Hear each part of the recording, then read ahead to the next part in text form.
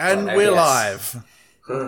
Right, so the European Super League, lads, it has basically been destroying, well, it could have destroyed football. I mean, I feel like at this point, unless you've been living under a rock, you're going to know what's happened in regards to the European Super League. And it's just, I'm not going to lie, you got the news on Sunday, and then I basically spent all of Monday going, like, is football over? I think the whole of the footballing world just stopped still in a way that I don't think I've ever seen before. It was absolutely mental. Yeah, I wasn't paying much attention at work on Monday because I was just thinking about the Super League and what it meant and all the possible permutations of how it was going to end. How can we stop it? What can we do? I want to riot. I want to do something. I want to save football. It was such an unusual announcement as well, because we've heard about the Super League in the past and it's been a discussion. Yeah, like the Project Big Picture, that kind of thing. Project Big Picture, you know, we've even, like us on this pod, we've talked about the idea of it. And then all of a sudden one night we hear there's talk about it, and then at 9:30 everyone drops this really, well, I almost want to say like confusing message, but it wasn't. It was very clear. But it confused everyone. It was like, what? Like there was no build up. It was just, okay, there's a Super League on now. It's like, okay. Yeah, there was like, as you said, there was just no build up to it. It was just out of the blue. It was made apparent during, just the Man United Burnley game was about to happen on the Sunday.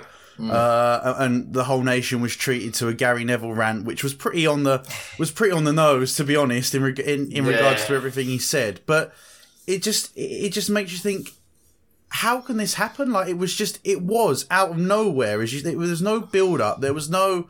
It could be. There was nothing in the pipeline. It was just it was like someone just dropped a grenade into the room of football and went, enjoy. Like, still bad. Yeah, no, it was wild. Well, I mean, the announcement was quick, but bear in mind, they've been talking for probably about a year before this happened. Like, this hasn't come about overnight. Yes, the announcement came quickly, but this was a long negotiation, which has taken a long time. Yeah. But yeah, the announcement time was weird. I mean, I was going to bed, but I was like texting, like, have you seen the news? I'm like, what's going on? Yeah, like I was just getting ready for bed, and I was just like, what the fuck is this? Yeah, and it wasn't, and everyone was talking about it, and like it was all over like the news, and obviously we saw Gary Neville's on, and I was just like, oh, okay, like that's that's a problem for another day. And then all of a sudden, it was real when you saw the statements. Like I saw Real Madrid's statement, and then all of the rest of them just started to follow. That's when it really flicked a switch for me. Although honestly, so when it dropped, I was up till like gone one, just refreshing Twitter, refreshing every kind of news thing, going what? Because as you said, they dropped it like super late, and I was like, what is going on here? Which I don't know. I was thinking about that. It almost because when you think of, say, the owners of Liverpool, Arsenal. American owners. It was almost like it was dropped at what would have been like peak time for the States. Which is that's just such a weird timing. So I don't know whether that alludes as to just how involved they were. I mean, they were obviously very involved. You got the fucking Glazer family being like the chief execs or whatever. Yeah, I mean, it may also try and show how they were trying to slide it in under the radar in the UK as well. Yeah. So if you say peak time for America, which is obviously the audience where they want this to take off, and try and hide it from the people who are not going to like this, when it drops. Well, I wouldn't have been so. I think this has been on the cards for a while. I think the clubs have wanted to do it. I wouldn't be surprised if it got to this point because they finally got a backer in JP Morgan. They finally got a bank to promise them the money. I mean, I saw an article, I don't know if any of you saw this, John Walters tweeted something. Like, apparently the idea of a Super League was first banded in 1998 when they did the initial Champions League reforms. And they used it to strong-arm UEFA into building the Champions League. And what's the funny is you look at the teams in that, City aren't anywhere near it, Chelsea aren't anywhere near it. Like half the teams in it were like nowhere near it, because they're new money. And they're only in it because they've got new money. So, yeah, it's an odd one, that. I mean, how Tottenham and Arsenal got an invite, I'll never know. I mean, as you said, it's the money thing, really. So obviously, again, just to sort of put it into context, into the one or two football fans in the world still that don't understand how it would work, would obviously just be what was it? The founding 12 clubs. There was going to be founding 12 clubs. Founding 15. 15. Yeah, they were going to add it up to 15. And the 15 clubs, obviously, Chelsea, Man City, Liverpool, United, Arsenal, Spurs from England, Real Madrid, Barcelona, Atletico Madrid from Spain, Juventus, AC Milan and Inter Milan from Italy, and then there was going to be another 3 teams added at some point down the line. Which is... They were going to go... We know who they would be. They were trying to strong-arm. Bayern, Dortmund and PSG were the other 3 they clearly wanted as part of this. Yeah. Yeah. And, let's be realistic. Yeah. And obviously it was going to be with the intent of creating that new Super League, which obviously breaks the L9 rule in the Premier League anyway, but it completely, had this gone ahead, it would have just completely ripped apart the footballing pyramid, not only within England, but also within the domestic leagues of Spain and Italy as well. So you're looking at almost like a revolution of football in terms of, and not for the better.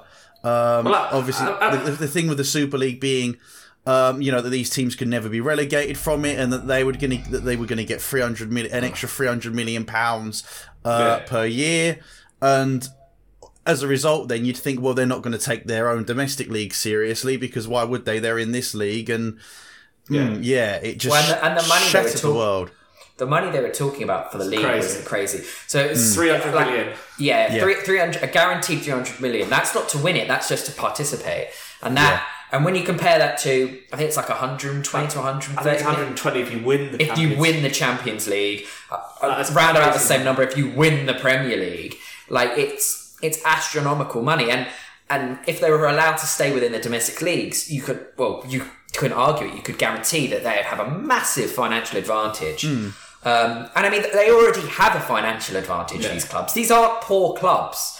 Unless you're Madrid and Barcelona, in which case you are poor. Yeah. Because you've got stupid amounts of debt. I think that you're kind of edging into as to why this league was pushed, or at least it was attempted to be pushed through in the first place, because you've got obviously the director of the league was supposed to be the owner of, or the director of Real Madrid, Perez. And as you said, Real Madrid and Barcelona, they're currently in crippling debt right now. And funny enough, at the time of recording this, there's still only 3 teams left in it that haven't backed out yet, which is Real Madrid, Barcelona, and Juventus. Which, when everyone else has folded, that's kind of crazy. But it kind of shows you how desperate they are to. They need that money. They need that money.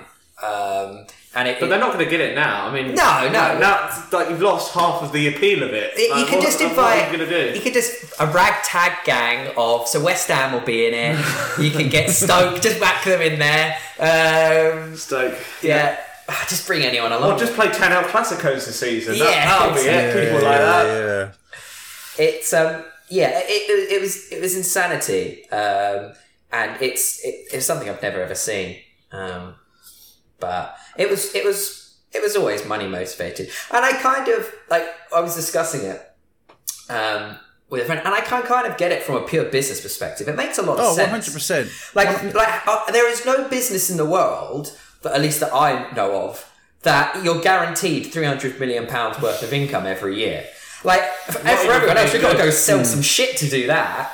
It's just craziness. Let's be real, right? If you're, it's been pretty established beforehand, before the invention of this European Super League, that like Stan Kroenke at Arsenal, the Glazers, they don't really give a toss about the clubs they own. It's purely money. So, and obviously they're kind of, especially with the way that say like the NFL was structured and everything like that, this idea that if you perform badly you could potentially be relegated, it's just not an American thing, and there's an element of it that makes your potential income at a risk of losing more than you make in the case of I don't think many of us realistically thought that Arsenal would be relegated this year, but in November, December they had the form of a relegation candidate. Their fans were worried, and had that form continued all the way, up until say like now, you'd be sitting there going like, bloody hell, they really could go down. And just the fact that you can have a conversation like that, it basically flies in the face of like the NFL, even the MLS league over there, the NBA, that you just have the teams, and that's that. I mean, the other thing is, though, what was I going to say? Like, you talk about Arsenal being relegated. It's not even as much as that. It's like being in or out the Champions League. Yeah, or that's a shift of income which you can't guarantee, and that's much more realistic for those kind of big as things teams. Stand, unless because I still think they're in the Europa League, aren't they? Arsenal, yeah. So if Arsenal have to win the Europa League, because I think they're out the FA Cup, Champions League, and it's looking up. They could still finish in a place, but it's looking unlikely. Let's be honest. So they realistically won't. They're not going to finish ahead of all of the teams above them. They're not going to get Champions League. I can't see it either. Yeah. So realistically, the only way for them to get guaranteed European football, that being the Europa, it'd be the Champions League if they want it. Yeah, they have to win the Europa League to get Champions League. Yeah, to get any form of European football, they have to go and win a trophy where there are better teams left in it. Yeah, I mean, so we've got Villarreal in the semis, and I think we've got a good chance of getting through that if they fancied it. It's just Man United, really, isn't it? Yeah, it's United. And that'll be the final, and in a one-off game, Arsenal can beat Man United. Exactly. They've already beaten them this season. So, it's a bit of a funny one in that kind of sense. But as I said, these American owners, there's no element of risk of loss of income, and obviously, it's why for years you kind of felt that they did. Like Arsenal as a football club did rest on their laurels with Arsene Wenger, even though it was getting to the point where he probably wasn't the right man to take the club forward any further. But the owners would have just seen it as, they had 20 consecutive years in the Champions League. They must have seen that and gone, well, that's fine. That's our target. Security. We don't care. Yeah. But then when that's gone, you've then got no guarantee of that income anywhere. And at the end of the day, these owners, they're not that enthusiastic. Well, I say not that enthusiastic. They don't want to put their own money into the club. They want, whatever investment they do have, especially Arsenal. It's the money that the club has generated. Well, I think you see that with Liverpool as well, though, this season. I mean, they need a centre-back, clearly needed a centre-back all year, and the owners haven't put anywhere near the income for a club that last season won the league title. It's ridiculous. Spent 20 million on Thiago and 40 million on Jota. But in January, they needed a centre-half, and they got £2 million guy from Preston and a guy on loan from Schalke at the bottom of the Bundesliga. I mean, that's hardly the ambition you're kind of looking for from the ownership. So as you say, it's not a case of that they just don't want to put their money in. And look, I don't know if you saw, like, United's stock price surged 5% when this was announced. It did. So the motives are clear. They're very obvious. And this isn't the end of this. They will, as long as they don't have checks and balances in our institutions, because this is what they are, the massive institutions. As long as we don't have checks and balances in it, these people will keep trying to make money in any way they can, aside from the means that they already have. Well, I mean, let's be honest. They're going to go to UEFA and try and strong arm UEFA now. Is what they'll do. Well, if you look at the new.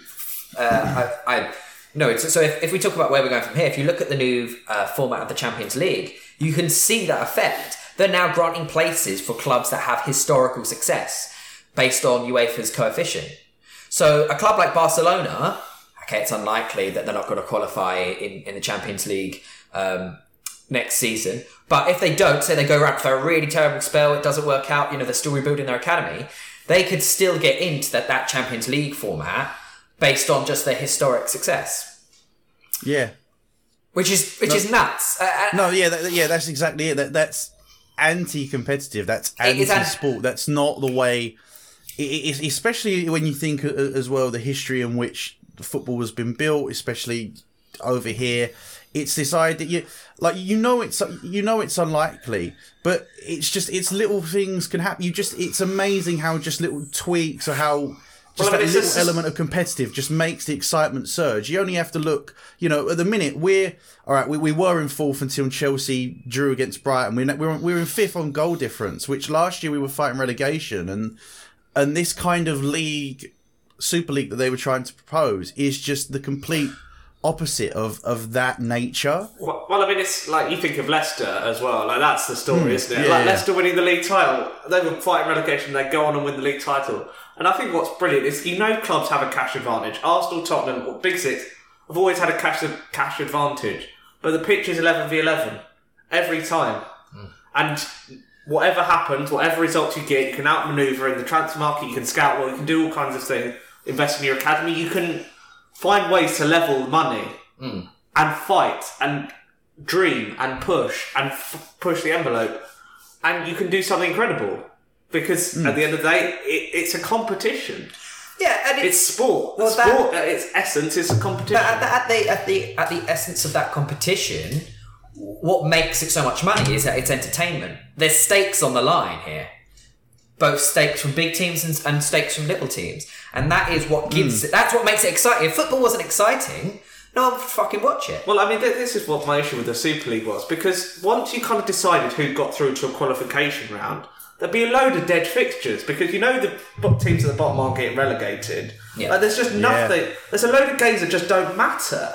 Like, what's great about the Premier League, it's got a title race. You've then got a race for Europe. And then a relegation battle. And then there might be 2 or 3 games in the middle that don't mean anything. But almost every week, there's stakes in everything. Yeah. And to be honest with you as well, how often are all 3 of those things sorted before the final day of the season? More often than not, you'll get down to the last day of the season and there will still be at least the relegation to determine, or the top 4 to determine, or there's always at least one, if not at certain points, all 3 that have to be decided at the very end. And you're right, if in this kind of league sense where, you know, you can't get relegated or whatever, once it looks clear that someone's going to win the whole thing, then the rest of the fixtures, they're almost a waste of time. You know, you've just got to play them out because you've got to play them, but they don't mean anything at that point. Yeah. It just tears up the whole meritocracy that I think we've tried so hard to defend in football. And it's an amazing structure. And it would have been terrible if it was going. And I mean, the pyramid of English football is a pillar of the whole thing, but the money filters downwards, and this was the big issue for me. It was literally taking money from the English game and pulling it somewhere else, taking it away from grassroots football, because let's be honest, that comes from Premier League income, therefore that's gone. The amount of League 1 and League 2 teams that rely on income from the top of the tree to help them just survive, not just like thrive. They need it just to get through to next week, kind of thing. And then you're talking about these big cities going, "Oh, COVID's a problem. We've lost a lot of money. Oh, we're going to go and fuck." I argue that they haven't lost a lot of money because they've been really hit by COVID. Of course, they've been hit by COVID. I would argue, but they still played football. They still were on television, unlike a lot of these other sides. Yeah. I would argue it is the situation these clubs have landed themselves in. Clubs like Real Madrid, clubs like a lot of Premier League clubs, in massive debt. They've landed themselves in a situation by being unsustainable and spending outside of their means, by dropping hundreds of millions, by borrowing hundreds of millions to try and be like, I'm just going to pay off. At some point, someone needs to step in and say, you need to be a sustainable business. I mean, this is my issue with Barcelona and Real Madrid talking about financial sustainability as a thing.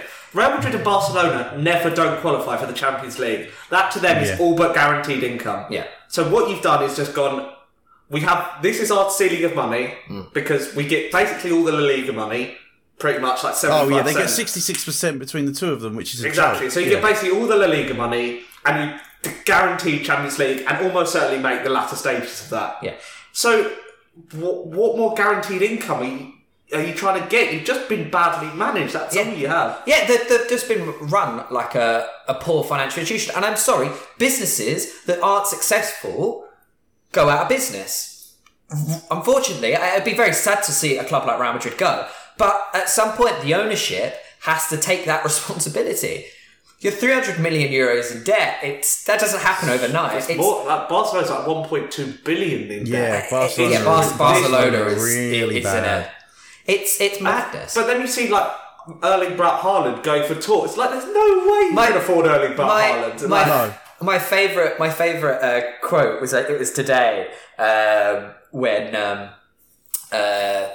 is it Luis, the chairman of Real Madrid?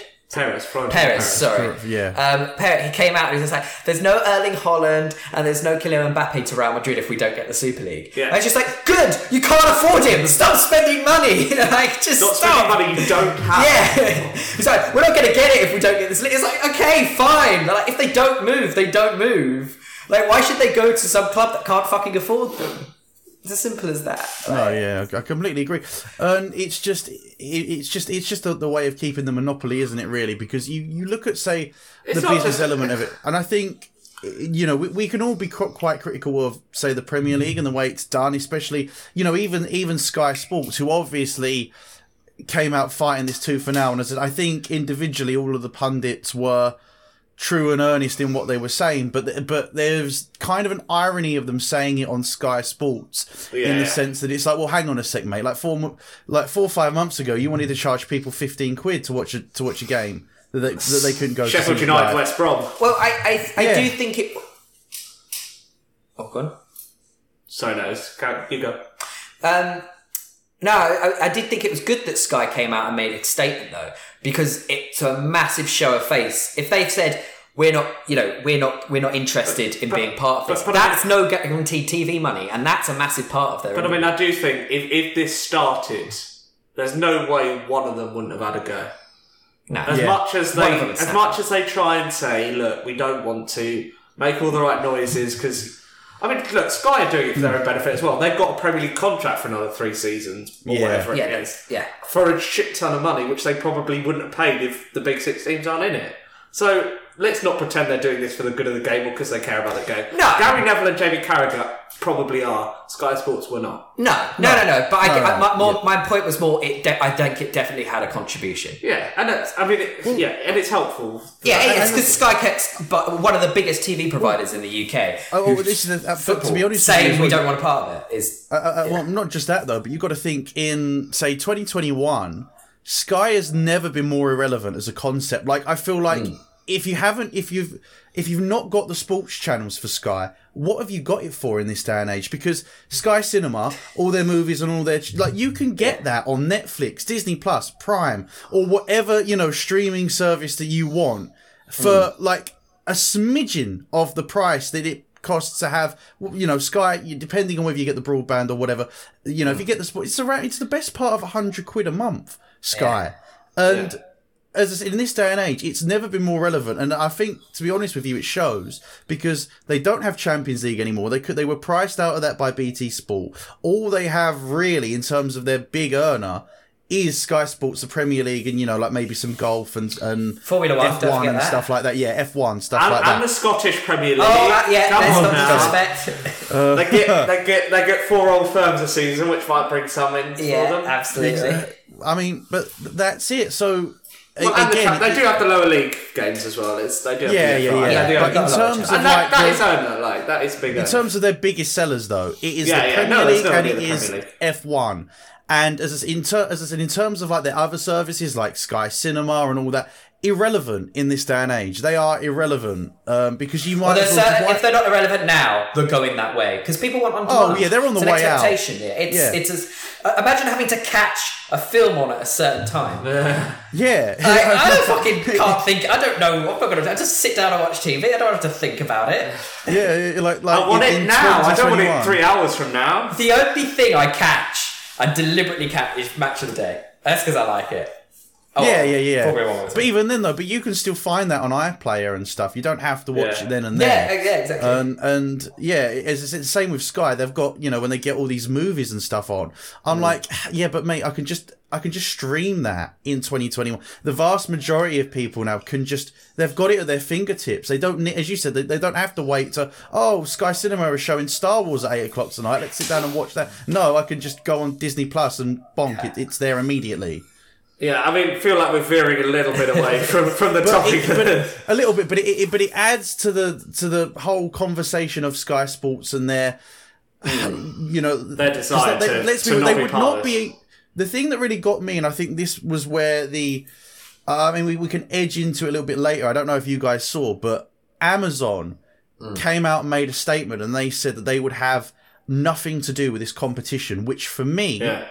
Going into the creation of this competition, I would have said that Amazon would have been the shoe-in to stream said European Super League. I feel like Netflix as well might have had a go at it. I know they've not really done a lot of live sports, but they would certainly have had a go. Yeah, it was it's prime for streaming, isn't it? It's one thing having the fans upset and what I'll just call like the footballing population upset.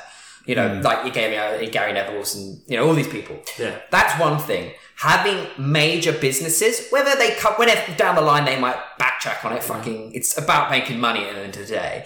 But having these big big corporations who make millions of pounds off of selling rights to football, all coming out and saying, this is wrong, we don't want any part of it. But must have played up, because then you've got companies saying, "Oh, like you're right, lads, we don't want to." But for me, it's still a grassroots movement, because would Sky have done it if the backlash wasn't as vehemently against as it was? I agree. They saw that this was turning, and it was turning nasty quickly. And they wanted. I've never seen football as united on a single topic in my life. Yeah.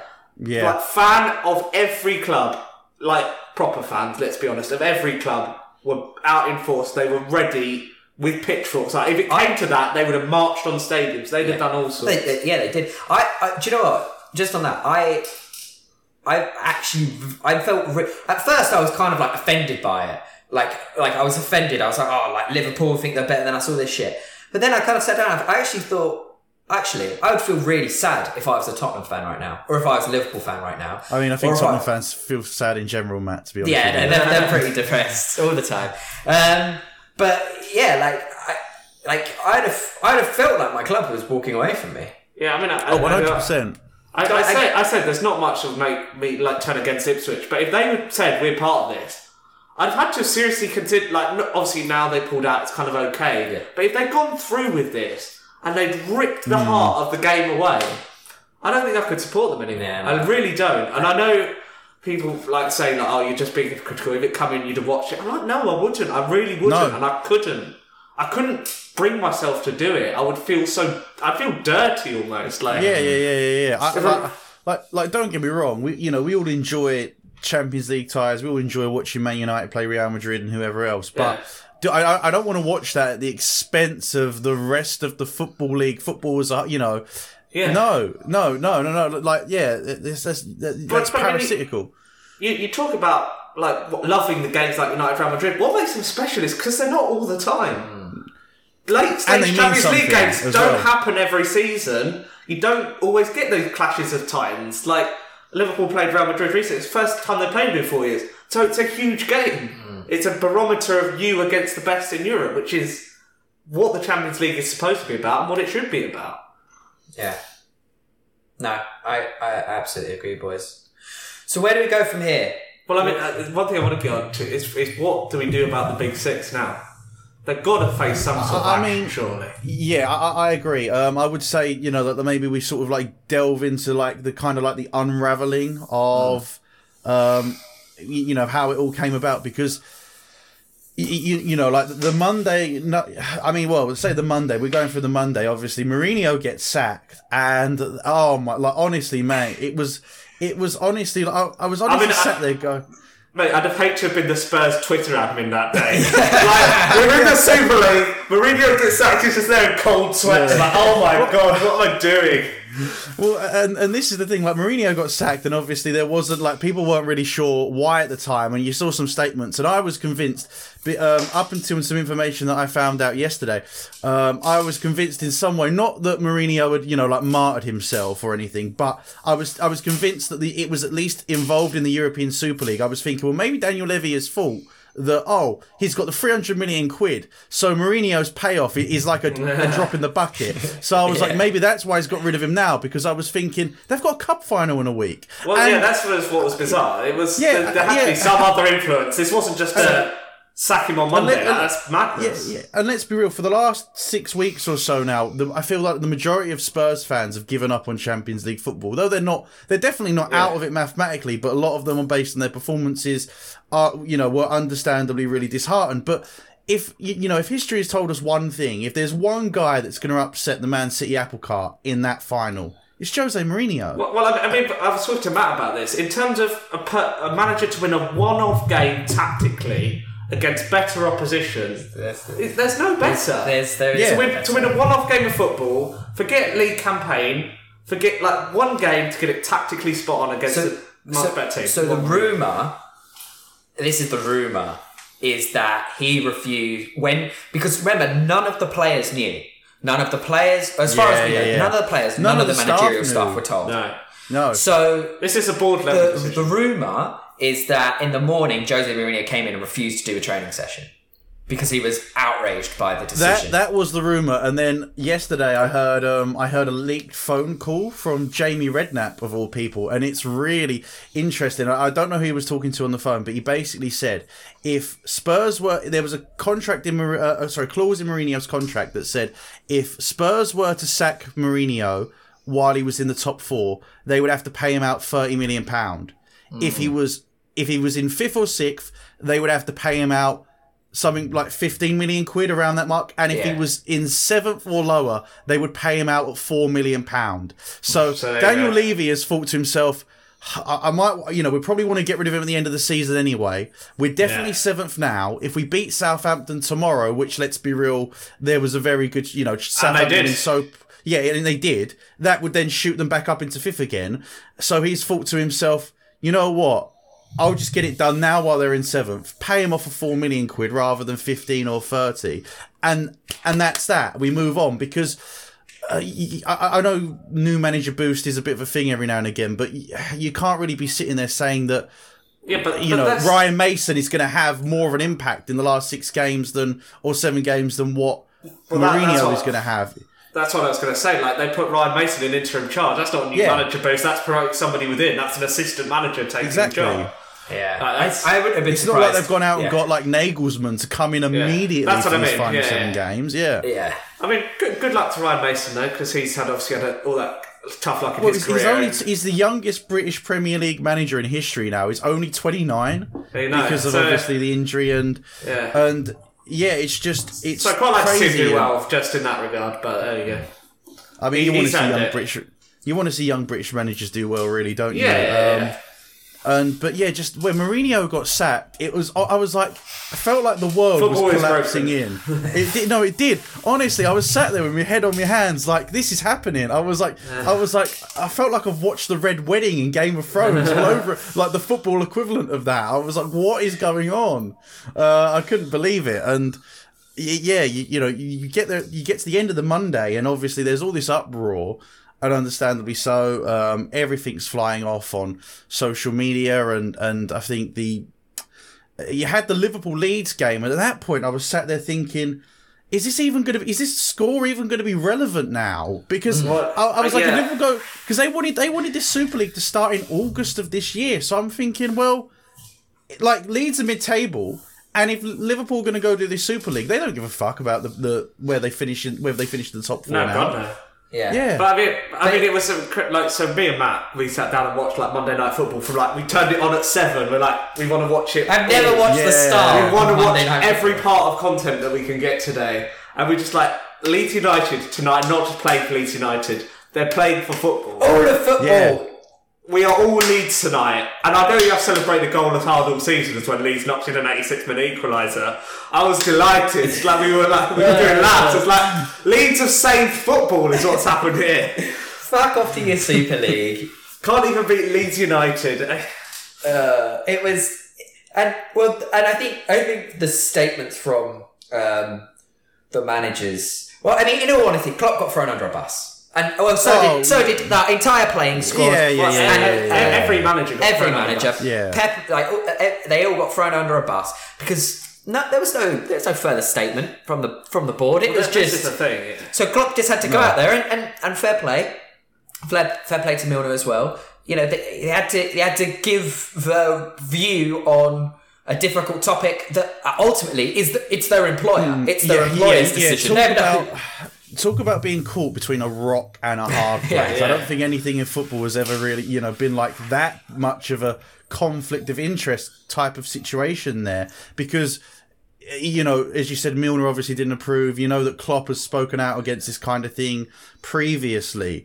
But once your employer has signed up to that, it's kind of like, if you speak out against it, you're almost then putting your foot in your own mouth. And though you might hate it, like how, do you hate it to the point of where you're willing to potentially sacrifice your own livelihood to a certain extent, regardless of how wealthy you are. And you've got to look at it as well. I mean, if the Super League had gone ahead, they'd probably all get another $100,000 a week. Let's be honest. There's a good opportunity. Agents are going to demand that contract through the system. But yeah, no, and as you say, fair play to them. And I think that was what made people start getting twitchy when they heard about that captain's meeting, all 20 Premier League captains sitting down, led by Jordan Henderson. That's, I think, when people start to get very, very I'd love to have been a fly on that wall. That must have been the most bizarre meeting of a bunch of blokes ever. Yeah, you do wonder, why something like Pierre-Emerick Aubameyang just sitting there, what's he offering to this discussion? I cannot imagine him leading anything here in terms of the... But, because, football had to resolve this from within. Nothing external was going to solve this. It was going to be the players, it was going to be the managers. The big commodities that were going to drive this thing through are the only things that could stop it happening. And I think they started getting very nervous when they saw that. Yeah. And then... Oh, God. Go on, mate.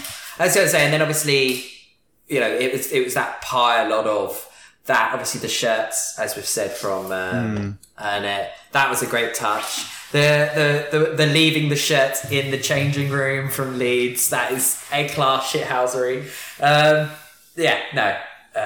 Go on, George. Were you going to say something? Well, I mean, because on the second day, it all started to unravel, and as I said, I think it did really because I'm kind of with Simon in the sense that for me, because fans were going to, scream and kick and shout and make as much noise as possible, and I feel like only maybe the most either deluded or out of touch owners might not have seen this coming, but I kind of feel like they or at the very least, say the PR team would have definitely seen this reaction coming, because Man United and Man City didn't even post about the statement on their Twitter.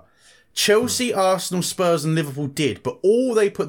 how normally if you get a club announced to do sponsorship, they'll go, we're delighted to announce that we've signed an agreement with Dulux, because, who's going to be our sponsor for the next 3 years. But with this, so you would think that this kind of thing, which is pretty, was going to be monumental in football, if you've committed to that, then surely you've got to be singing its praises. You've got to be, this is amazing. We're so excited. But they must have all known. They would have all known how badly it was going to be received, because they've all just gone, club statement, here you are. No excitement, no joy, isn't this going to be great? It was just, here you go. Have a little read.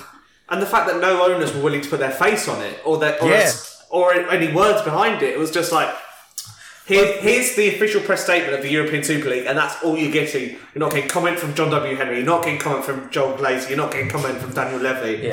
Because they know what was going to happen. But there was, and they've got plausible deniability as well now, because they don't put their name on it. And John Glazer did, and that's why it was pretty stupid. But it's he was like the chief exec, wasn't he? He was the co-chairman. Co-chairman. Yeah, Perez was on top, and he was right below. With the Juventus chairman, was the other co-chairman thing.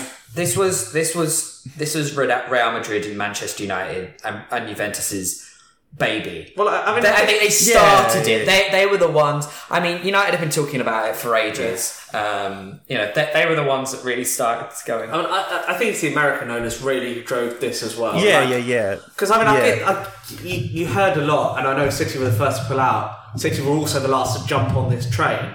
That I think they didn't really want to be involved. I know eventually they did, and they still deserve to be punished for that. But they didn't. They don't need the money. That's not so.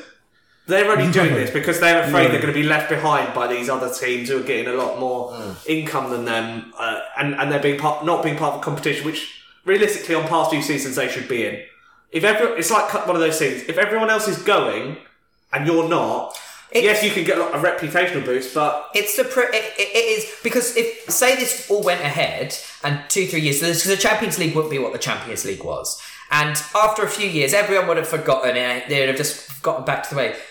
A lot of City fans would have been saying, well, hold on, why aren't we in the premier European competition? Why aren't we playing against these giant clubs? So I support your argument. I completely get from their perspective. It's like, we don't want to be left behind in Europe's biggest competition, which is what it would have been. It would have, ultimately, whether you like it or not, that's what it would have been. It's the biggest clubs in Europe. Yeah, it's a bit of, because for me, they certainly had an opportunity to kind of go, because you are right. It's the fear of being left behind, which obviously drove them to make this decision. I think Chelsea was the same. I heard rumours that Chelsea literally signed up to it the day before. So I'm thinking what what the planning involved in that, and as this began to unravel. But yeah, like Man City, had they gone, no, you know what, this is ruining what football is. If you want to go off and do that, go. If they had integrity, and I feel like a lot of people would have respected them. And of course, we haven't mentioned so far that that realistically, if almost every other Premier League club had been invited to this party, they would have got they'd have put their name on it. Yeah. But for me, as I said earlier, the moment where I felt like the wheels somewhat began to fall off was when Amazon came out and said categorically that they would not be streaming any of this competition. They did not believe in what it stood for. And then it made me think, and I kind of thought, well, hang on, like how could you announce this competition that you would want to start in August and not already have the streaming rights arranged somewhere, whether you make your own service or whether you it's on the back of a napkin. Well, I mean, this is why my Perez's statement's even bloody weirder, because he's like, we signed all the contracts, we signed all this and this, and it's like, evidence you've signed anything. I'm like, what are you going to be showing this on? You're just going to be live streaming this on Twitch for nothing? Like, what are you doing? YouTube. It was the Juventus. It was the Juventus chairman that I think came out, and it was just like, we're not backing down from this. It's all signed. We're not backing down. So I thought, oh. Well, to be fair, they haven't backed down. No, I'm looking forward to them playing. They're just sat in a room, the three of them going, it's fine. Someone else will turn up soon. We'll be fine. It's all good. I mean, well, yeah, we've got to give a quick mention to like Bayern Munich in this sense, because for flat out rejecting it. That's the positive aspect of 51% being owned by fans. Yeah. Obviously, PSG didn't agree to join either, but that's only because their owners have shares in UEFA. So. Yeah. At the end of the day, everyone's going to try and look after themselves, because that's business, that's capitalism. At the end of the day, I do find it really interesting that how quickly this has fallen apart, and they all left the European Club Association. Was it so? Yeah, Chelsea certainly did. I don't know about. Have they rejoined it? No, I heard they all did. I heard every single one of them left it on the Monday. I mean, let's be honest. UEFA aren't going to not let them back in. No. They need their income as much. But I am surprised how quickly it dissolved as it came around. Well, it was, for me. It was always going to be a house of cards, because if one English team pulled out, two will because I had this thing where the Premier League, to get stuff through voting, need 75%. So obviously you've got 14. 75%. Yeah. So if you've got one more, suddenly all sanctions are on the table, and you could get anything thrown at you. Yeah. So one goes, and then everyone else gets nervous. So then another one goes, and then it falls apart because all 6 English teams are pulled out. And that's essentially what happened. The 6 English teams pulled out. Then everyone else went, well, they're not in it, so what's the point? This is not going to happen now. And it was, you're absolutely right. It was because we were at the pub, we were at a beer garden, and it on Tuesday it was just like a series of. So it was like, Chelsea are apparently preparing paperwork to withdraw formally from this league. Yeah, that was the first thing. Petr Cech was outside, fucking protesting. That was good. And then it was. I think the next thing was that City pulled out. City pulled out. All the Liverpool players posted that red square. Well, apart from Mo Salah, I didn't notice that. Then Ed Woodward was forced to resign. Yeah, Ed Woodward was sacked. And then, it's by this point we were celebrating. Yeah, it's fantastic because there were a group of lads on the table next to us, and they could cheering everything that happened. You heard the story. We were just what's happened? Let's have a look. What's the next thing to come out of this? Yeah, and then I think Arsenal must have been one of the last. I think Arsenal were the last to pull out. Not surprised. They were like, please, can we come? I really want to. Yes. Oh god, but no, it was wild. So and that was it. It died. Yeah, it's crazy. And then today, have you seen that? Have you seen that Twitter account of things that lasted longer than the European Super League? Yeah, it's fantastic. Honestly, I've been looking at it. It's that great? The Ever Given thing in the Suez Canal. Some test matches. It's brilliant. I love that. Yeah, that's a Twitter account. Honestly, but it's funny though, because like it's still like Perez is still insisting it's not dead. But even then, and again, I mentioned being out of touch or or flat out delusional earlier. You had Perez on like Monday, Tuesday saying he was like, 16 to 24-year-olds aren't interested in football. And I was like, what are you smoking? That was my favourite quote. And did you see his other one, which was those people of those age bracket don't last 90 minutes, like they always leave before the end. 60 minutes. How far attached from reality are you? Yeah. It is ridiculous. And I'm like, no, what you actually mean is that the majority of 16 to 24-year-olds won't be able to afford your product. Yeah, That's what you act like going forward. That's what you're going to mean. Because in like Real Madrid, it's like €200 a match or whatever it is. Yeah. I think people would have had a much greater appreciation for them if they were just like, we're just doing this for money. Like, don't bullshit me about we're doing this to save football. We're doing it for the greater good of the game. We're doing it for every week, but Arsenal here. Yeah, like that makes fucking zero sense. Insanity. It was crazy. But I can't wait for the Netflix documentary about 3 years from now, like European Super League, 40 hours, 8 hours that shook football to its core or something. Yeah, it will be good. That'd be a great watch. It definitely will. But it's just, I've never seen anything like it in football, and I just feel like they must have. It was just so poorly put together in the end because. Well, and I think this was the issue, because they've overplayed their hand now. They can't do a power play like this again. What they've done now is shown UEFA, this is never going to work. Yeah. Whatever you do, this is never going to be accepted. So now, we are now on top of this now. Whereas before, the clubs had all the power. Because they had money. It had never been tested. This was like a... Yeah, and I think the other... You said it was coming in August, and that actually was good for the clubs because it gave them an easy out. Yeah. You could say it's rushed.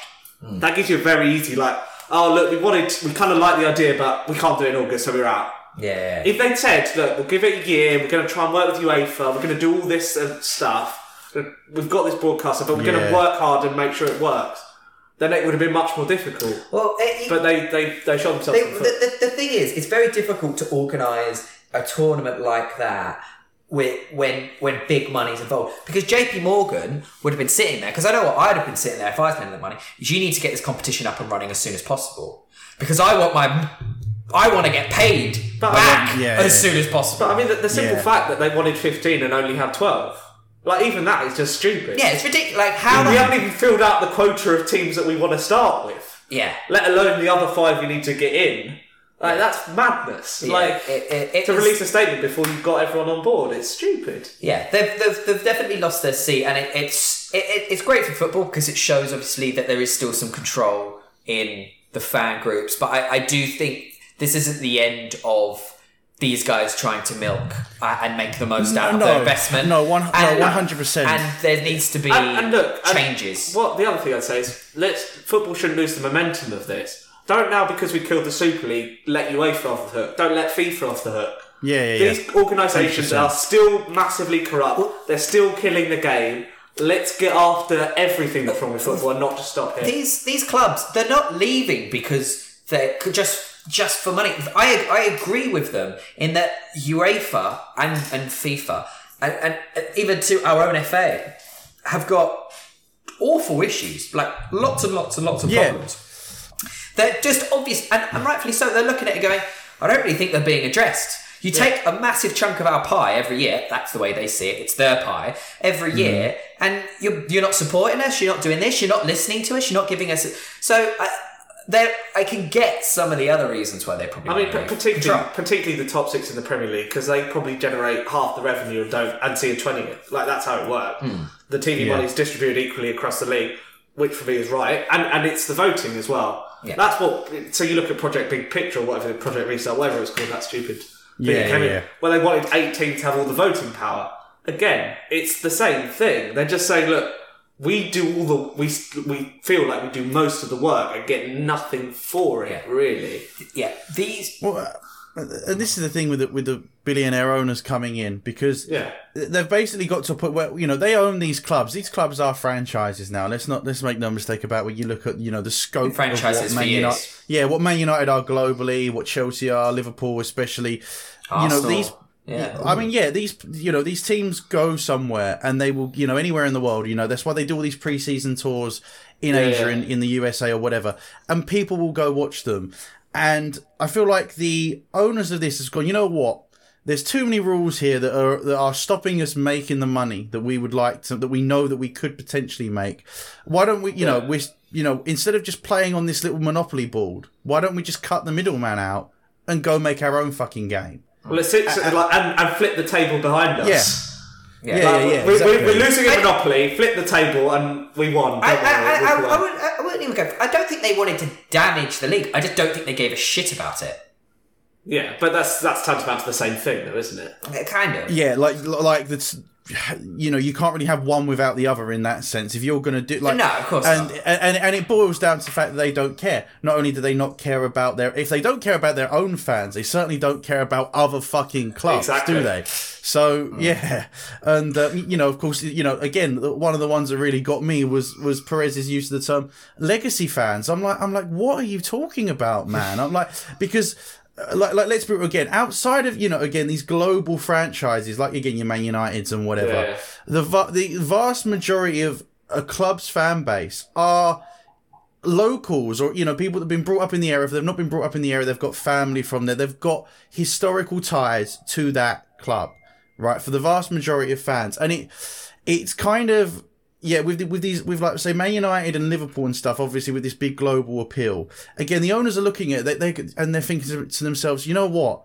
I don't want John down the road to turn up at Anfield every week. At best, he'll buy a season ticket, but then after that, at best, he might get the club shirt once every few years or so, at an absolute push. What they want is someone, they want to take, they wanted to do this European Super League, and then after a year or two, go, right, okay, so now we're going to have Man United at home. Well, I say at home to Real Madrid in Beijing, and then we're going to have, Liverpool v Milan. Yeah, we're going to have Liverpool v Milan in New York, Saudi Arabia, Dubai, and I mean, again, this is an American thing because the NFL comes to Britain every year. Yeah, like to Wembley. It's a franchise. The game is a franchise. It's growth. It's great. It's growth. What do you do as a business? You look to acquire your stake and you look to grow. Market. This is growth. That's all it is to them. And this is what I mean by. I think the great thing about this whole debacle is that it has shown not only that the fans, but that this shit's taken seriously by our government, by our MPs, and it's taken by our royalty, our royalty. Yeah. And I think now is the time that we need to say. If we think that these clubs are part of our history and our heritage, which I think everyone on this call would agree, and I don't think there's many football fans that wouldn't say part of the reason they love their club is their history or their heritage. If we think that's the case, we need to start putting in procedures, just like you've got when you put a fucking green plaque outside a building, you can't touch it. We need to start doing these to our institutions because there isn't anything stopping, apart from financial suicide and the fact that most of the fans will probably burn in a break wall. There is nothing stopping Arsenal moving to New York, apart from finances and I'm not mean like Stan Kroenke. He owns, I think it was the Tampa Bay Football Club. He moved them 1,000 miles to Los Angeles. Yeah. Like they do not care if they think that it will make them more money. They will do it. Yeah, they fuck the fans. That's what they will do. That's why American football, American sports is so interesting because it is way more of a business than it is here. But I think that's what we need to do. I think we can't stop here. We need to start taking control of the way our football clubs are managed. I know Gary Neville's banged on about an independent regulator. Football definitely needs an independent regulator with people like from the game, like not linked to any clubs. This is how football's going to work. I mean, ticket prices need to come down. Yeah. The game needs to 100%. Be brought back to fans. It's crazy. You would argue that is what the Football Association should be doing. Of course it is. But it's not. Yeah, I agree. But their money's intrinsically linked to the Premier League, and that Premier League is intrinsically linked to the Big Six, so they can't do anything. It needs to come from the government. It needs to be a regulator. Just like the Financial Conduct Authority and every other big regulator out there in the world. But this is the thing, and until something like that will happen, they will try this again, and they will not make the same mistakes they made this time around. They will learn from them. And they will go we need because they will be in a position where they will give the clubs this money up front. If Spurs has got £300 million up front, whatever. Same with United, Chelsea. They're not pulling away from that unless the players at that point then go, fuck yourselves, we're not playing. But as you said, if they've then been given that money already, they can then already begin going, well, actually, for an extra 100k, will you stay? And then how many players would agree to that then? And as I said, without this regulator or anything to stop this from happening again, they will just, Perez is still saying it's not dead. They will sit back, bide their time, come up with a new plan, a new strategy that has arguably better, thought out. And exactly. This is what I'm saying before. This idea came about in the 90s. Yeah. This is not a new idea. This is just an idea that's been recycled. They thought they'd found a way to make it work. So they're going to keep trying to find a way to make it work until they stick it. Let me just ask you a question. It'd be interesting on your opinion. Would you be happy? Would you? And I know it's not this black and white, but would you accept that perhaps English football would become less competitive, less lucrative if we brought in some controls over the way that clubs were run? Because arguably, these big owners would go, well, if I can't fucking do what I want with you, why do I want to be part of this investment? So do you think, as a whole, you would say, I don't mind that English football is a little bit less competitive, but overall, it's better for the heritage, it's better for the history. It's still good football. It's still football. I was going to say, the German league is good. It's still good stuff. There's still good players there. It's still good standards. And I would say it doesn't necessarily means it becomes less competitive. If anything, it might make it more competitive. Yeah, that's what I was thinking. If anything, because then that maybe not immediately, but then over time that that gap in wealth would shrink. The other thing is, if you take away those kind of big spending power, can't invest more in an academy. You can't just go and drop 70 million on one kid from Lyon or whatever. You're going to have to be operating better. Yeah, and you have to churn through some academy players, which ultimately could help the international team if we're being really selfish about this whole thing. Yes. Better controls means better opportunities for homegrown talent, which again can only be a good thing. I think the best model that's out there is probably the German model of fan ownership, but I appreciate that these are now big beasts, and I think the only way you could do something like that is nationalise them. Bear in mind, Man United are on the stock exchange. Yeah, you would literally just have to nationalise them. So I appreciate it's a very tricky thing to do. I would like to end up with a German model, but I just don't think it works. So what I wouldn't mind if it was like every club had to have at least 10% stake. All fans had to have at least. And I know it doesn't mean anything, but it does. It gives you something. It gives you a voice. Then it gives you a voice, because I think in this day and age, especially in football, it's like I feel like football fans have never felt more. Even prior to this, football fans have never felt more disconnected from their clubs than they are today. I was going to say, because at Ipswich, because we went into administration in the noughties, but that our fans will own 12.5% of the club to this, even after the takeover that's just happened, and it's always so they still go to the board meetings. They get involved about every decision. So every decision that the board is making, the fans know because the fans are there. Yeah. You can't hide it. You can't make a deal like Daniel Levy, Joel Glazer have done behind closed doors without anyone knowing, because you are accountable to the board. Yeah, and there's a seat there that is the fans, essentially, So it doesn't matter that they can't have a voting right, that this would have never have got as far as it did, because it would have come out a year ago and everyone would have said this is garbage and we're not doing it. No, I agree. Maybe that's a good shout. I just hope this doesn't die, because if not, they will keep pushing until... Because the problem is they'll just keep getting better at understanding how to circumnavigate the fans. I suppose with that in mind, what do you do with them now? How do you stop them? I don't think you should punish them. I think there's got to be something. They didn't go through. I think it's very difficult. No, but they did sign it. This is the thing. It's not like I know they've backed out before it's began, but they did sign it. It's not like they were just having meetings, just discussing. Yeah, they did sign, and they knew what they were signing up for as well. It's not like Project Big Picture. Project Big Picture was shit, but it didn't get to the stage of someone signed a contract. Or what Perez or what the Juventus guy said, they've signed contract. if they signed contracts and they pulled out of the ECA, this was supposed to happen. Yeah. So you've got to punish that.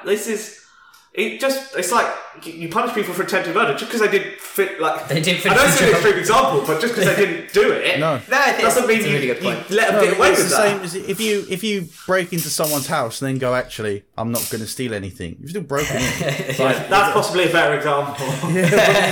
but that's it. Like. You know, if you then come downstairs in your pajamas and see some cunt standing there, and then goes, "Oh look, sorry mate, I was gonna steal, but I've had a change of heart. Like, I'll see myself out. Like, you're not gonna go. All right, can you unlock the door? Yeah. Do you want some breakfast while you're here? Like, come on. Yeah. Like, no, you're not gonna do that. You've still, and their broken rule. Like, there's a specific rule in the Premier League L9 that says that these clubs cannot agree to do any. So again, as I said, like, just talking whatever, it's one thing, but they've done.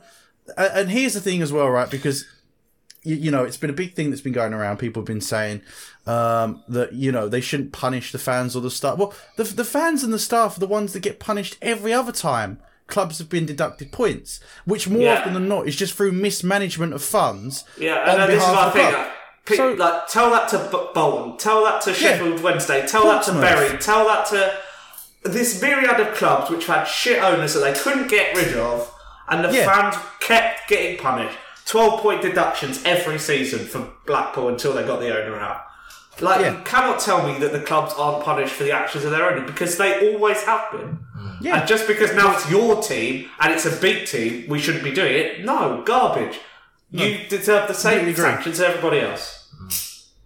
If not worse, let's be honest. Yeah, I would agree. I think it'll be massive money. I can't see it being. I don't. Like, being realistic. They will bottle it. They will bottle it 100%. I'm not expecting them, but for me, for me, that's just another. That for me is just another example of just how. Of everything that is currently wrong with the system in football. Well, because the Premier League won't do that, and UEFA won't ban them from their competitions because it's not within their own interest to do that. Even if it was just some, like the Premier League, just something all these 6 clubs, they start next season on minus 12 or 15 points, which. All of them would then make that, to at least not be relegated. And let's see about Arsenal. The rest of them will be alright. Yeah, but realistically, I think they've only got about 15 points. I could understand. I say I could understand. Fucking give me that Premier League title, bitch. But no, but I could understand if they didn't do anything points wise this season, and just and then if they said. Start of next season, these 6 clubs, you're starting on minus 12, minus 15. I can go, all right. It's also the fact if you're going to hit with a point deduction, do it where it hurts. City would probably still win the league if you docked them 12 points. Because you're docking 12 points behind them. So the likelihood is City would still win the league. So it doesn't affect them. Yeah. Hit them next season and give them because it's going to hurt more because you start on minus 12. Yeah, exactly. You've not already got your buffer and you're not already miles in front. Exactly. So, I mean, I would say that personally, because here's the thing with a fine as well, right? And I'm 99.9%. If it's anything more than a fine, I will personally be amazed. But I am 100% sure it's fine. But here's the thing with fines: we've seen this happen loads of time before, when like racism fines and player not controlling the players' fines. Obviously, this fine will be more than that. But to billionaires, let's say they fine these clubs even 10 million, which I think would be an absolute push. I don't think they're going to fine them anywhere near that, right? I would be more surprised if it was more than $1 million. Yeah. To Stan Kroenke, the Glazers, John Henry, that's a drop in the bucket. That's not...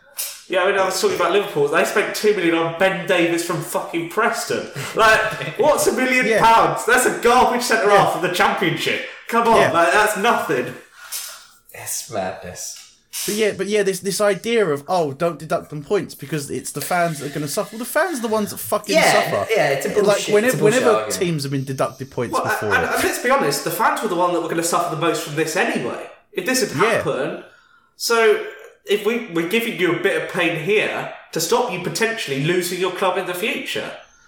And here's the thing as well. So without this deterrent as well of if they try to do this again and it falls through, and they don't get punished for it this time, but then they're not going to be afraid to do it again next time, because they're going to know, or even if it does go tits up like it did last time, I'm going to get away with it scot-free.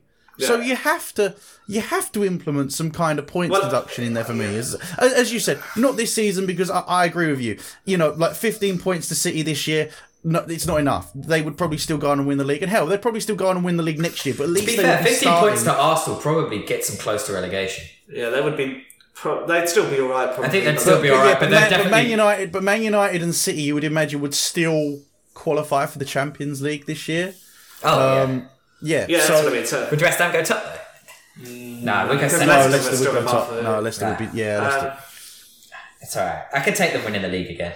No, but I mean, if football's reaction to this is half-hearted, it's that thing. It will happen again. It will be. Yeah, it will be. Yeah. It's that thing. If you aim for the king, you better not miss. Like football needs to shoot this in the head rather than like give it a shot in the foot, because otherwise it will heal and they'll try again. How much do the 14? How much power do the 14 even have? Is it just fines and is it just fines? They can certainly do fines. They can do points deductions. But what I thought that was 75%, or 75% like expulsion from the league. I think there's certain. Yeah, like I'm sure it's tiered. Yeah, you're not the Premier League rule back. But there is certain things where the 75% rule does kick in. But yeah, if we take a half measure on this, it will happen again. I think it will happen again regardless, mate. Yeah, well, yeah. I mean, this won't deter them because they'll fuck off. Exactly. There's more money to be made over the rainbow. It certainly pushes it. Like they won't try again for 20 years. They'll just be smart about it. They'll just be smart about it. This will happen again. If we don't bring in serious change, this will happen again, and they'll fucking get away with it. Correct. Yeah. But even so, I don't think it'll happen for 20. They can't try again for 20 years, probably. Yeah. They need to seriously rebuild this. Yeah. And Perez needs to have died, because let's be honest, he's an arsehole. Amen. Maybe we should just murder him. Maybe that should be the punishment. Guillotine. I mean, if you guillotine John Glazer, Florentino Perez, the world's a better place. You know. Yeah. It's a shame they're not in France. The French love a riot and a guillotine. But yeah. But it's pretty mad, actually. You know, like, could you actually imagine the reaction if there were French teams involved in this? Like, yeah, that would. They'd have gone on strike. They'd have gone on strike. There'd have been a strike before you know it. Yeah. They love a strike, the French. Yeah. No. Yeah. I mean, what's going to be interesting now is whether like the likes of Henry and Glazer can even carry on as the owners of their clubs. Exactly. Well, this is the thing. This is irreparable. They haven't said fuck all, have they?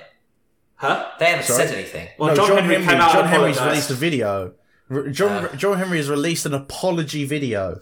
It's honestly, it's the most stupid video. It smacks of fucking reading from a teleprompter. No, honestly, a bit like Logan Paul after the dead body kind of. This is like the football in the football. It's like a petulant teenager who's been caught doing something. It's like, say you're sorry. It's like you clearly don't mean it. I've let the fans down. Like fuck off, you cunt. And the thing is, as well, with that, is that up until this point, you have to say, like I feel like the majority of Liverpool fans would have been very, very happy with John Henry because they won the Champions League and the Premier League under his tenure. He wasn't gung ho with Klopp, say, in the first couple of years when they weren't quite making it to that level. He was patient. They gave him time. They let him. They did what Liverpool used to do. Let a manager build the team up and get there, and they've reaped the rewards in terms of the Champions League and the Premier League. Obviously, this year's an off year. You expect them to be back stronger next year with a few recruitments and that. And then for like his reputation, that is dead now.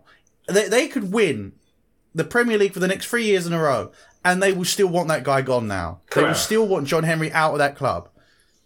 He's ruined it. It's because it's a club that's so strong about its heritage as well. Yeah. I think City fans were really upset about this, but I'm not fucking surprised about City. It's new money club. Like I don't.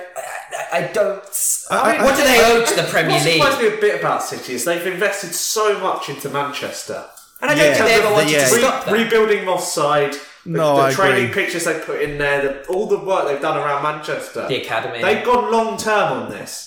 And for them to almost throw it away for a franchise seemed a bit weird. To me, they were the oddest case of the teams in. The rest of them, I could see why they'd have gone. Well, Arsenal and Tottenham wanted money. Arsenal and Tottenham weren't getting there, so they needed to get some way in. Yeah. United and Liverpool had American ownership, so they just wanted that closed shop. Yeah. Chelsea's probably the other slightly weird one, but that's Bruce Buck, who's behind Abramovich. Yeah. So he's the driver there. City, I just don't see what they stood to benefit from this.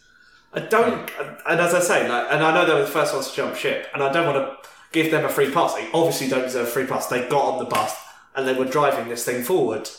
But they were the ones that surprised me in terms of even being involved. I don't get it. I agree. I agree. I think you summed it up perfectly there. Like what they've done for the city of Manchester in general, the stadium complex they've built, it's all centred around Manchester. And we talked about the possibility of these fixtures being played in Saudi Arabia, in Dubai, in New York, in Los Angeles, wherever. For them to, when you think, as you said, of what the roots they've put into Manchester since taking over 13 years ago, for them to kind of just throw that away when, let's be real, they're already the richest players in the game anyway, and it's only really going to benefit Real Madrid and Barcelona. I mean, obviously, all the others are going to get the money, but in terms of the clubs that desperately needed it, Real Madrid and Barcelona they're the reason why they're still there. Man City didn't need this extra 300 million per year. They just didn't. And if anything, it would just be giving their competitors an extra 300 million a year to compete with them. Yeah.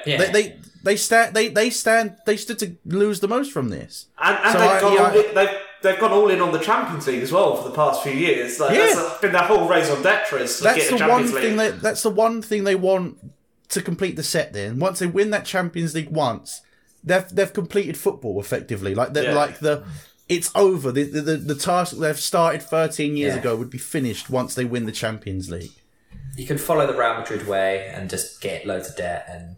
That's the thing that surprised me about Real Madrid. This is a club that's been built on its Champions League success and European Cup successes. They love the 13 Champions League European Cup titles. Yeah. That's what the foundation of Madrid is built on European Cups. It's madness that they were prepared to pull away from that. That is the difference maker between Real Madrid and all the other clubs in the world, really. Because when you think that the second next is AC Milan on 7, you got Real Madrid on 13. It's that heritage and everything else. It's just Galacticos money, for a reason. But I think you'll get away with it at Real Madrid. The fan base, there's a fan base there, but it's not as vocal. There must be an election in Madrid soon. And Perez is going to have to stand in it. Yeah, this was his project. Stubborn man. He's still going to be there, guys. The Super League's going ahead. We've got Aston Villa, Stoke. I said it. You liken it to guys like I got a table of 12 for a birthday party, and the waiter keeps coming over like, "Are your friends coming?" He's like, "Yeah, no, they're definitely coming." It's like an hour later. They're definitely coming, mate. Don't worry, they'll be here. They'll be here. And you'll see him just outside, just crying into his soup. Here's the thing that really got me as well, actually, because the clubs themselves and the ones that made the statement, they actually themselves never referred to it as the European Super League. It was just the Super League. So, and I'm thinking with these extra spots, because again, we all know it's not really about footballing equipment, like being good at football, because Spurs and Arsenal would not be anywhere near it realistically, let's be real. And even Man United, they've not reached the final of the Champions League in 10 years, Man United. They've missed out on basically the Champions League every other season, pretty much, since Ferguson left. Man City have never won the European Cup. Liverpool have literally just won their first title in 30 years. Spurs have won the league title in 60 years. To put that into context, Ipswich have won the league title more recently than Tottenham. And we won it in 1962. That's madness.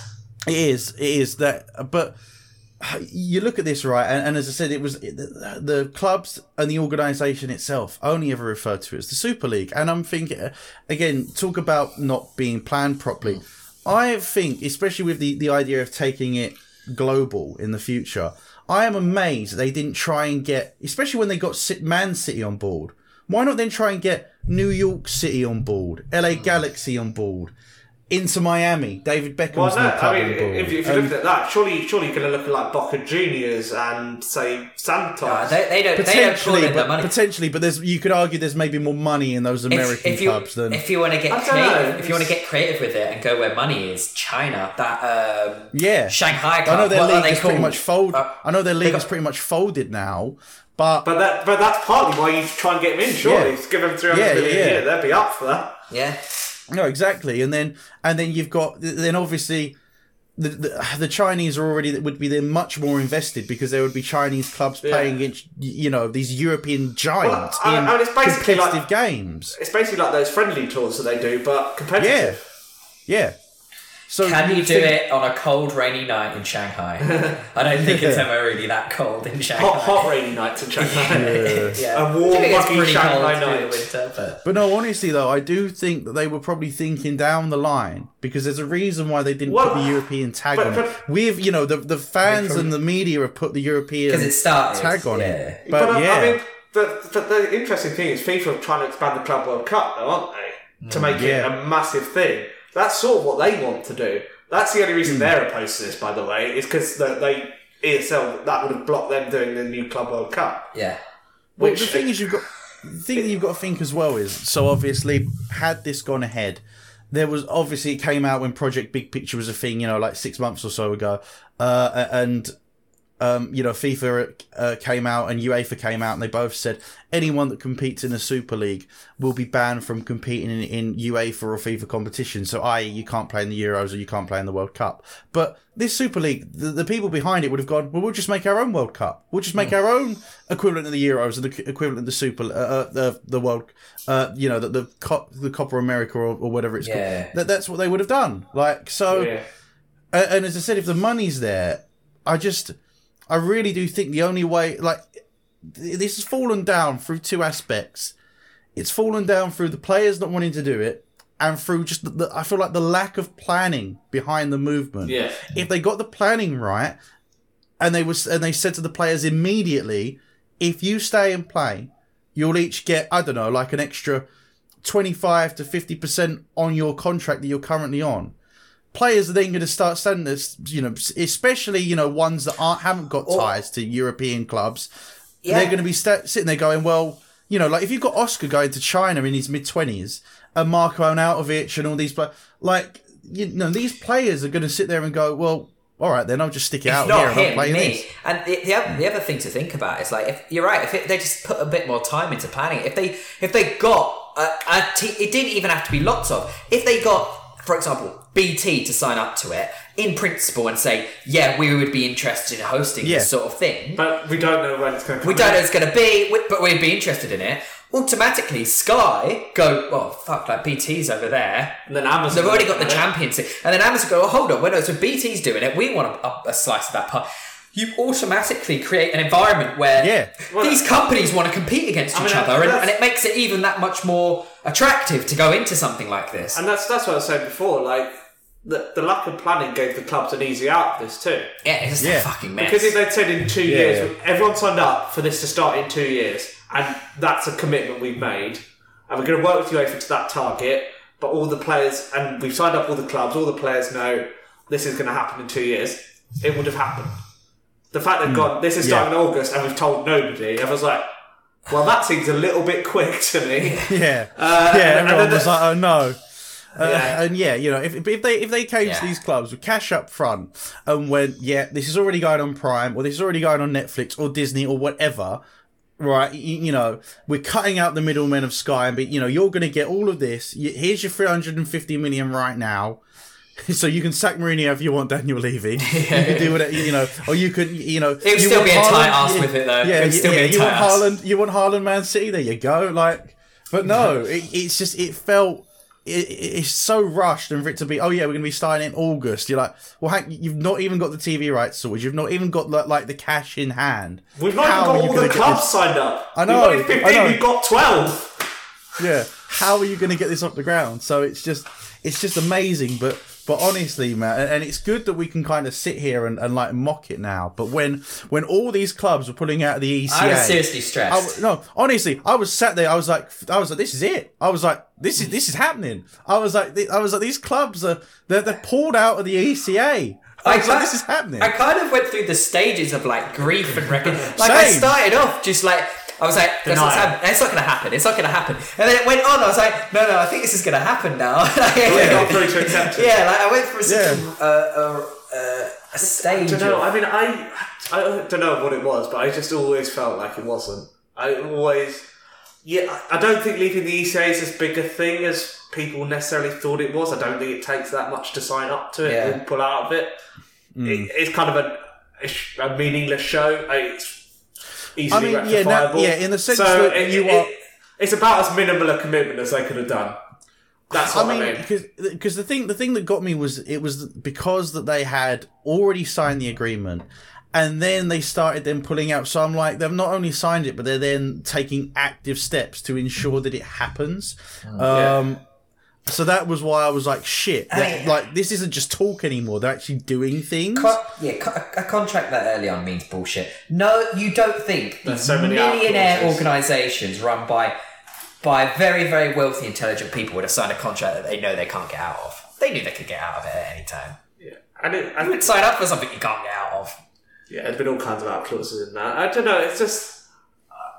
maybe it would be a false hope, but I never saw it. I could just...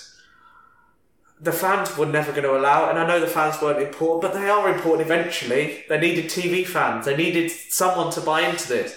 I think you just hit the nail on the head. They needed people to buy into it, and if you got TV companies bought into it, because they don't, as much as we all think they need fans.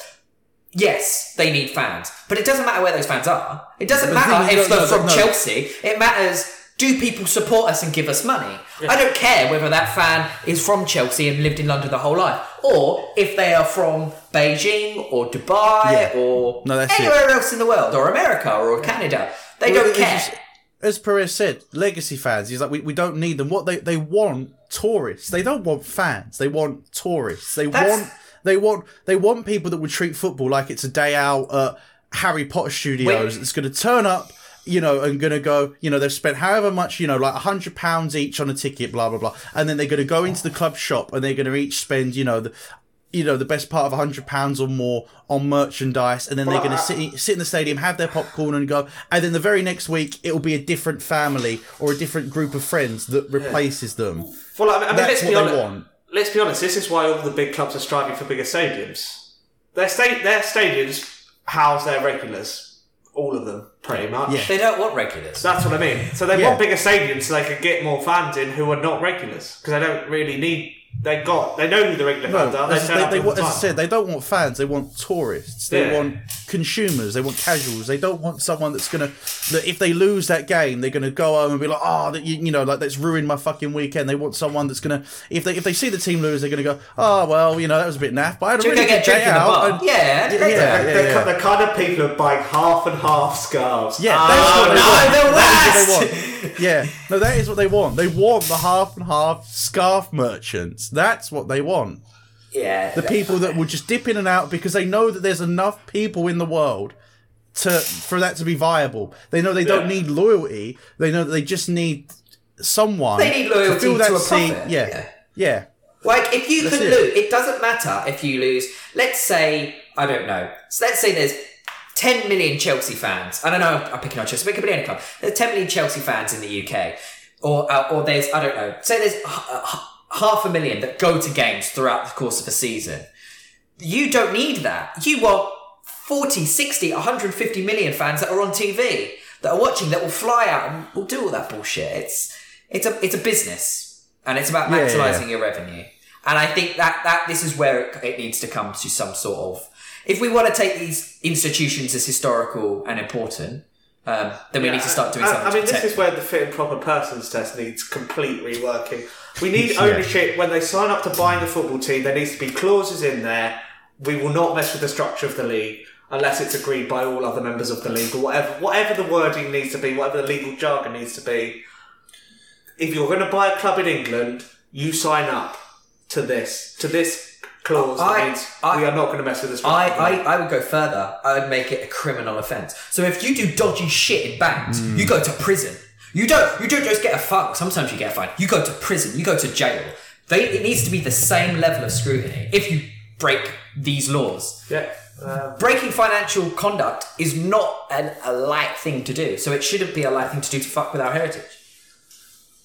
Yeah, I agree, 100%. I think that's a good note on which to end on. Yeah, no, I feel like we've kind of covered that. Yeah. Well, for the minute anyway, the Super League isn't happening, which is good. So, fuck you, Perez. Fuck you, the Glazers. Fuck everyone involved in this, basically. Football is for the fans. That's what the shirt says. Thanks for listening. Thanks for watching. And we will see you on the next episode.